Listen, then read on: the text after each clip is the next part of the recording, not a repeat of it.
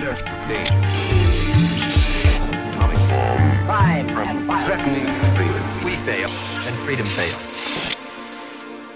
All right, welcome to the German Marshall Fund's Out of Order podcast. Today I'm here with Jacob Kierkegaard, who's a senior fellow at GMF's Brussels office, to talk about something that's been in the news lately, but it's actually pretty confusing story for someone like me sitting in DC and just looking at all the headlines, and that is the vaccine rollout in Europe.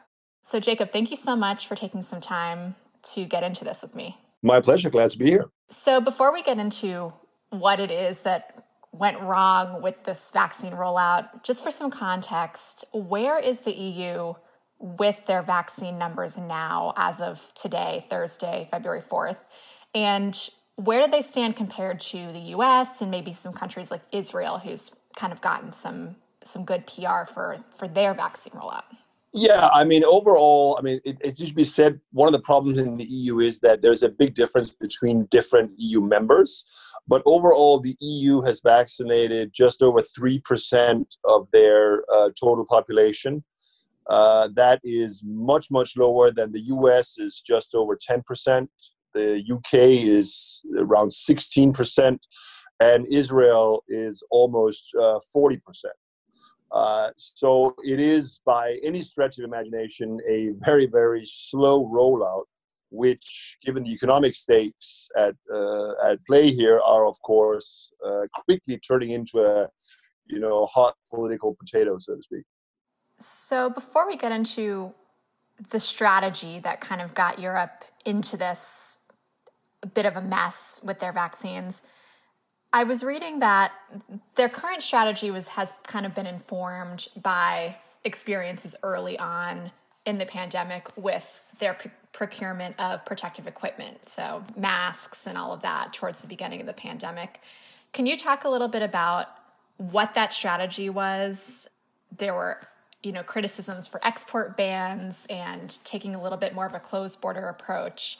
So how did they handle all of the PPE stuff at the beginning? And then how did that inform the strategy for vaccines? Yeah, one of the problems that happened, early spring last year was that individual EU members began banning the export of PPE, because they didn't have enough at home, obviously, and there was an emergency going on. That's against EU rules. So what the EU did was they said, look, we are going to take care of procuring PPE for all the member states together.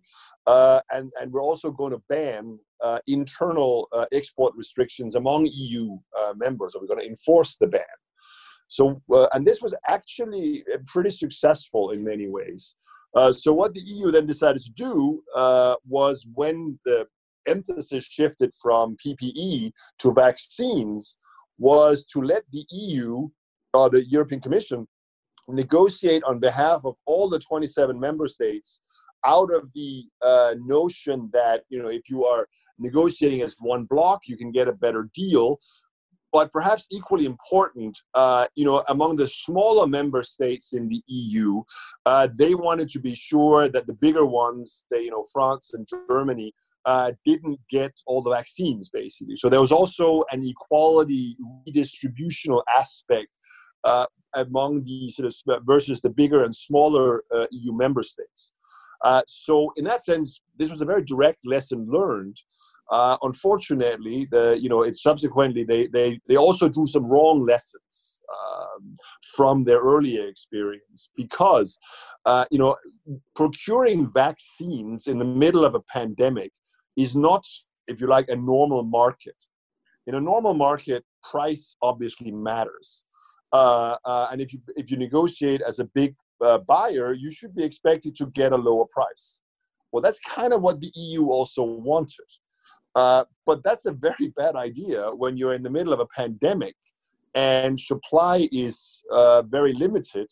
And there are other countries, such as the UK, such as Israel, such as the United States, that are willing to pay a lot more for that vaccine. Well, surprise, surprise, they tend to get more of it and get it faster. So there was clearly an issue with emphasis here. But there were other problems that the EU sort of structurally had concerning vaccines that were not present when they just bought quote unquote PPE. And two main issues. One was that it's much more expensive to buy or to pay to ensure that you are among the first recipients of a highly uncertain, experimental vaccine, which was the case here. Back when these contracts were negotiated in the late spring and the summer last year, we didn't know, first of all, whether a vaccine would be available, when it would be available, and which one it would be. So it was an enormously risky endeavor. And so de facto, what you should have done was you should have basically told all the different pharmaceutical companies, the sort of contract manufacturers, etc., we will pay you to have production facilities ready for either one of these vaccines. But that's very expensive to do. And remember, back in the summer, in the EU, there had just been this big fight over the EU budget. And also, at that time, the EU was dealing with a pandemic very well. There was no sort of focus on the second wave. A lot of politicians were actually denying that a second wave would materialize in the winter. So the big issue was basically, should this vaccine procurement require extra money, or should it be done within the existing EU budget, basically on a much smaller budget?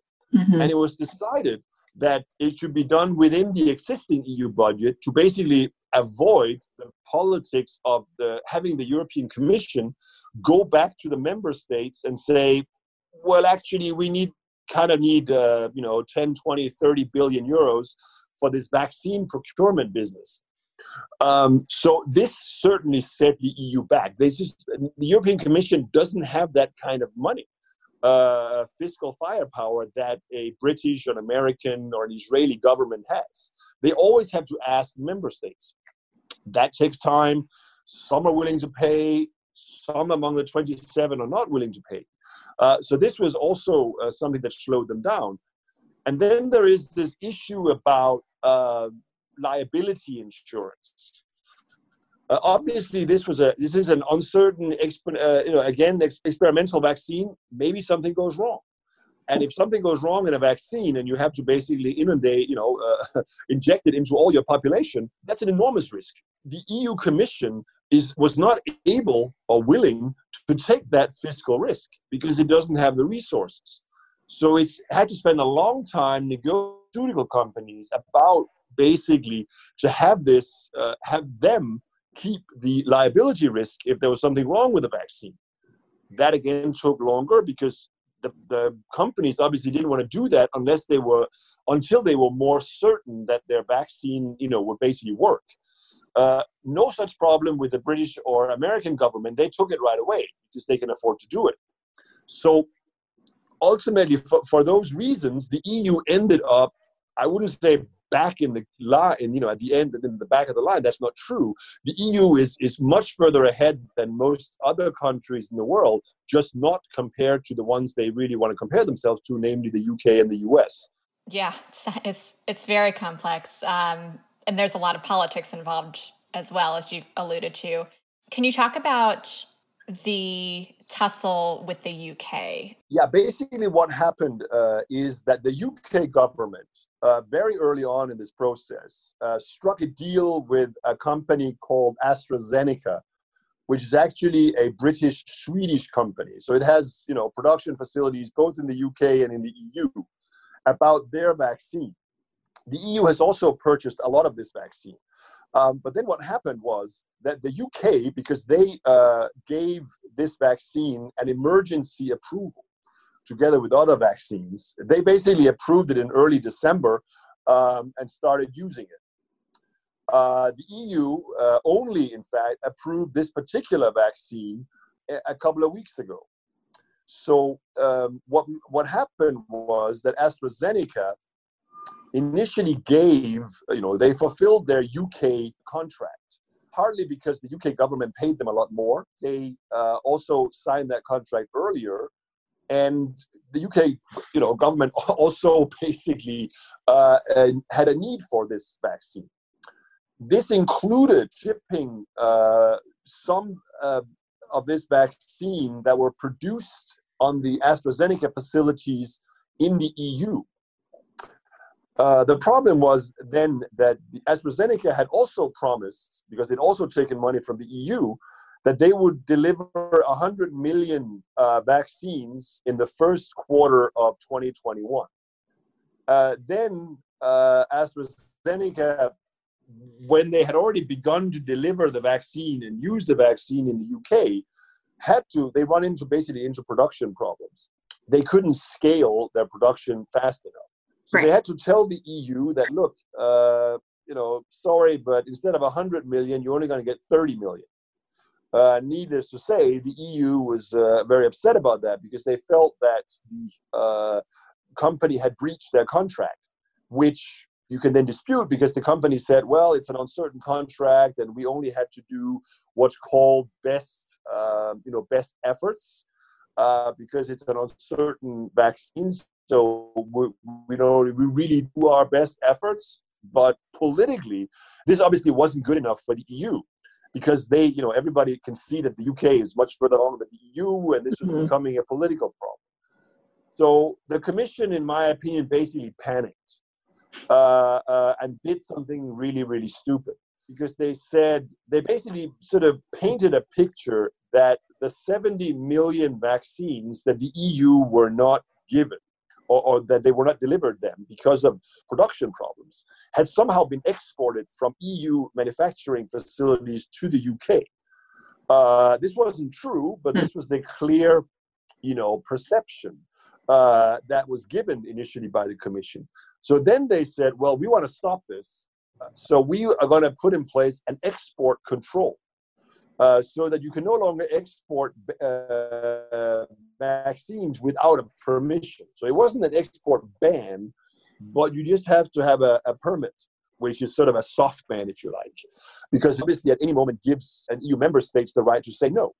The particular problem here was concerning Northern Ireland, because Northern Ireland is in this particular issue a problem that actually there is no physical border checks between the Republic of Ireland and Northern Ireland for fairly obvious historical reasons. So, and this is where the Commission basically, in my opinion, went completely overboard. They were so afraid, and this imaginary smuggling or transportation, if you like, of vaccines in the EU, smuggled or transported through Northern Ireland into the UK, that they wanted to do whatever they could to stop that potential loophole. So they evoked what's called Article 16, which is basically the safeguard clause in the Northern Ireland border arrangement as part of Brexit, which basically meant that the EU, having just spent years trying to avoid getting a physical border checks in Northern Ireland, basically said, look, we're going to do it anyway because we want our vaccines. And this, of course, rightfully created a big political firestorm because this is completely overreacted. There wasn't going to be a lot of vaccines intercepted on this border. And the British government and obviously the Northern Ireland local regional government went ballistic, as they rightfully should. And, fortunately, the Commission quickly, if you like, withdrew this proposal and basically proceeded without any changes to the arrangements in Northern Ireland. But you could say the political damage had already been done. Speaking of political damage, who have been kind of the winners and losers of this whole saga? Someone whose name hasn't come up yet is the European Commission President, Ursula von der Leyen. What was her role in all of this, and kind of what has been her stance thus far? There's no winners in this, I would say. Certainly Ursula von der Leyen, who is ultimately, as Commission President, responsible, and who also, in a totally unacceptable and inexplicable way, initially tried to evade all responsibility for this. She basically tried to say, "Oh, I didn't do it. It was the people in the trade department, in the commission that were responsible." She basically evaded, tried to wash her hands from this, even though it was well known that she was very directly hands-on in charge. So her leadership skills and have certainly come under a lot of legitimate fire. She has handled this so far very poorly. But of course, if you're looking sort of narrowly at the quote-unquote vaccine race, well, obviously the UK looks to have done extremely well. I think there's no doubt about that. But we should keep in mind that having a lot of vaccinations is not the only parameter that you should sensibly judge the pandemic response on.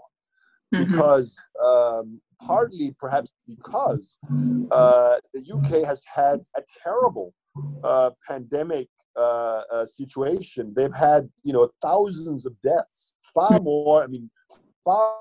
per capita in recent months than the EU countries, or at least on average. So if you spread it out a little bit, you can't say that the UK has had a fine pandemic. They haven't. They have among the highest mortality rates in all of Europe. They have done very well on this vaccine rollout, no doubt about it, but it's not the only parameter.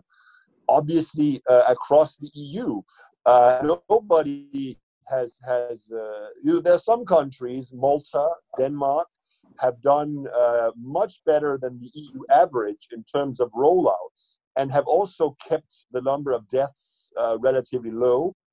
There are other countries, Norway, Finland, that have very low mortality rates still. They didn't actually have much of a second wave. But at the same time, they also have quite low vaccination rollout rates. So it's sort of a mixed bag. I would say that up until now, there's no clear winners. But I would certainly agree with you that Ursula von der Leyen is one of those who has come under the most and well-deserved criticism for her role. So you mentioned that the EU certainly is not in the back of the line, maybe in comparison to kind of other rich countries or rich nations. But there has also been some criticism about the rest of the world's population. I know some of your colleagues at the Peterson Institute have written about this. What do you think is the role of the EU, despite it kind of having to manage its own crises, and we can lump the US in here as well, with helping to get the rest of the world vaccinated? Because I think some of your colleagues has made this point that the pandemic doesn't adhere to borders. So the EU vaccinates everyone, the US vaccinates everyone. We're still going to have COVID around the globe, and it's going to be with us for a long time. So kind of what do you think is the EU's role, and where do they go from here on, what's their responsibility on that front? I mean, this is, in my opinion, one of the, if you like, more tragic aspects of the last couple of weeks debacle in the EU, because up until a couple of weeks ago, the EU actually had the best policy. Remember, the United States, Donald Trump put in place an export ban on vaccines from the United States in early December, which, for instance, mean that it's very difficult for Canada to source vaccines because they can't get them from the US. The UK, ironically, has also had a de facto export ban on not just vaccines, but any COVID-related medication since the spring of last year. The EU didn't have that, and the EU was actually instrumental and among the biggest supporters of the global, it's called the COVAX initiative, which is basically an initiative that aims to do exactly what you talked about, namely to produce enough vaccines to vaccinate everybody around the world. Mm-hmm. Unfortunately, for the EU's sort of, if you like, a moral high ground, or whatever you want to call it, they have undercut themselves tremendously with this export control measure put in place in the last couple of weeks. Because it's absolutely clear that in vaccinating only your own population makes no sense in the medium term because of the risk of mutations. We already have a number of different variants of this this virus. And if it turns out that there are corners of the world, particularly, of course, in the developing countries, that are not vaccinated, it's almost certain that some mutation, some new variant of the virus will basically turn out to be probably immune to the different vaccines, in which case the whole world is back to where we started. Yeah. So this doesn't make, it makes no sense to, in the long run, ban the export of vaccines, such as is currently the case, as I said, in the United States and, ironically, the UK.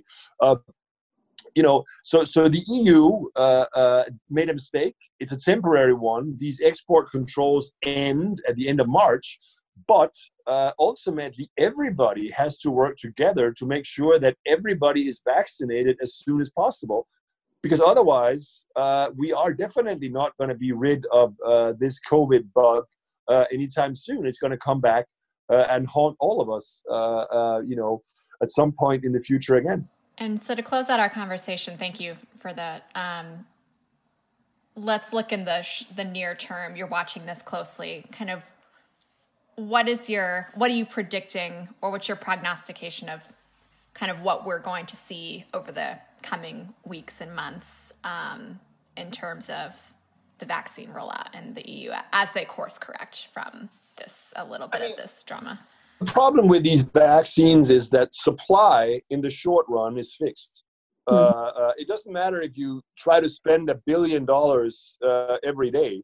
You aren't going to be able to make vaccines in the short run, meaning the next couple of weeks, probably the next month or two at least, the supply of vaccines are fixed, which means that there's going to be a lot of frustrated people around Europe, because they're going to be seeing that the US and the UK and other countries that have access to more vaccines right now are, pulling further and further ahead, quote unquote. I mean, it's unlikely, in my opinion, that the EU will have fully vaccinated more than, say, 6-7% of the total population by the end of March. That's less than the US and the UK have now, or at least given the first shot, right? This issue is going to remain an ever more pressing political one in the coming weeks. However, at the same time, I would expect the supply constraints in the EU to lift dramatically in the second quarter, where really a lot of supply is going to become available. The EU itself, the Commission says they are looking to take at least 380 million vaccine doses. I think it'll probably be more than that, because I think that companies will be scaling up like mad, and a lot of it will succeed because they get better at this. So in the second quarter, the issue will not be availability of vaccines, but the sort of capabilities of member state governments in the EU to vaccinate millions of people every day. And that's where I'm afraid that the really big challenges will quickly emerge. There's no doubt that there are some countries that I think will do very well. I mentioned Malta, Denmark, and a few others. I have no doubt that they will probably succeed in vaccinating their entire population before the summer. And by that, I mean, around the end of June, early July. I think that's absolutely still possible. And the question, though, will be if all of the EU will succeed in doing that. I'm much more skeptical of that. And I think one of the concerns to me is actually that the level of ambition within EU government is actually much too low. They're saying the official target for the Commission says we need to have vaccinated 70% of the adult population by September. I mean, that's not nearly good enough. This is much too important for that. And it should be possible, in my opinion, to vaccinate, say, 2% of a country's population every day. It is full mobilization. Every retired nurse or doctor or whatever, anybody that has training in giving people a jab, you can pay them whatever it takes. You need 3 shifts, 24/7. This needs to get done because then you can reopen your economy. And whatever you spend on reopening your economy, vaccinating everybody very, very rapidly before the summer, you will make up 10 times by being able to reopen the economy, which is in some ways the same issue facing the United States. I think, when President Biden says 100 million people in the first 100 days, I say, great, but that's nowhere near enough. Mm-hmm. Every American, every EU citizen or resident should be vaccinated by the end of June. That's an ambitious goal. That means we can fully reopen our economies by the summer, have a normal summer vacation season. Who wouldn't want that? And then, we can start looking forward again.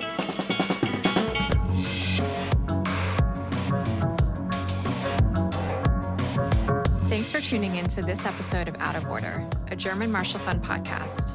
The show is produced by Zachary Tarrant and me, Sydney Simon.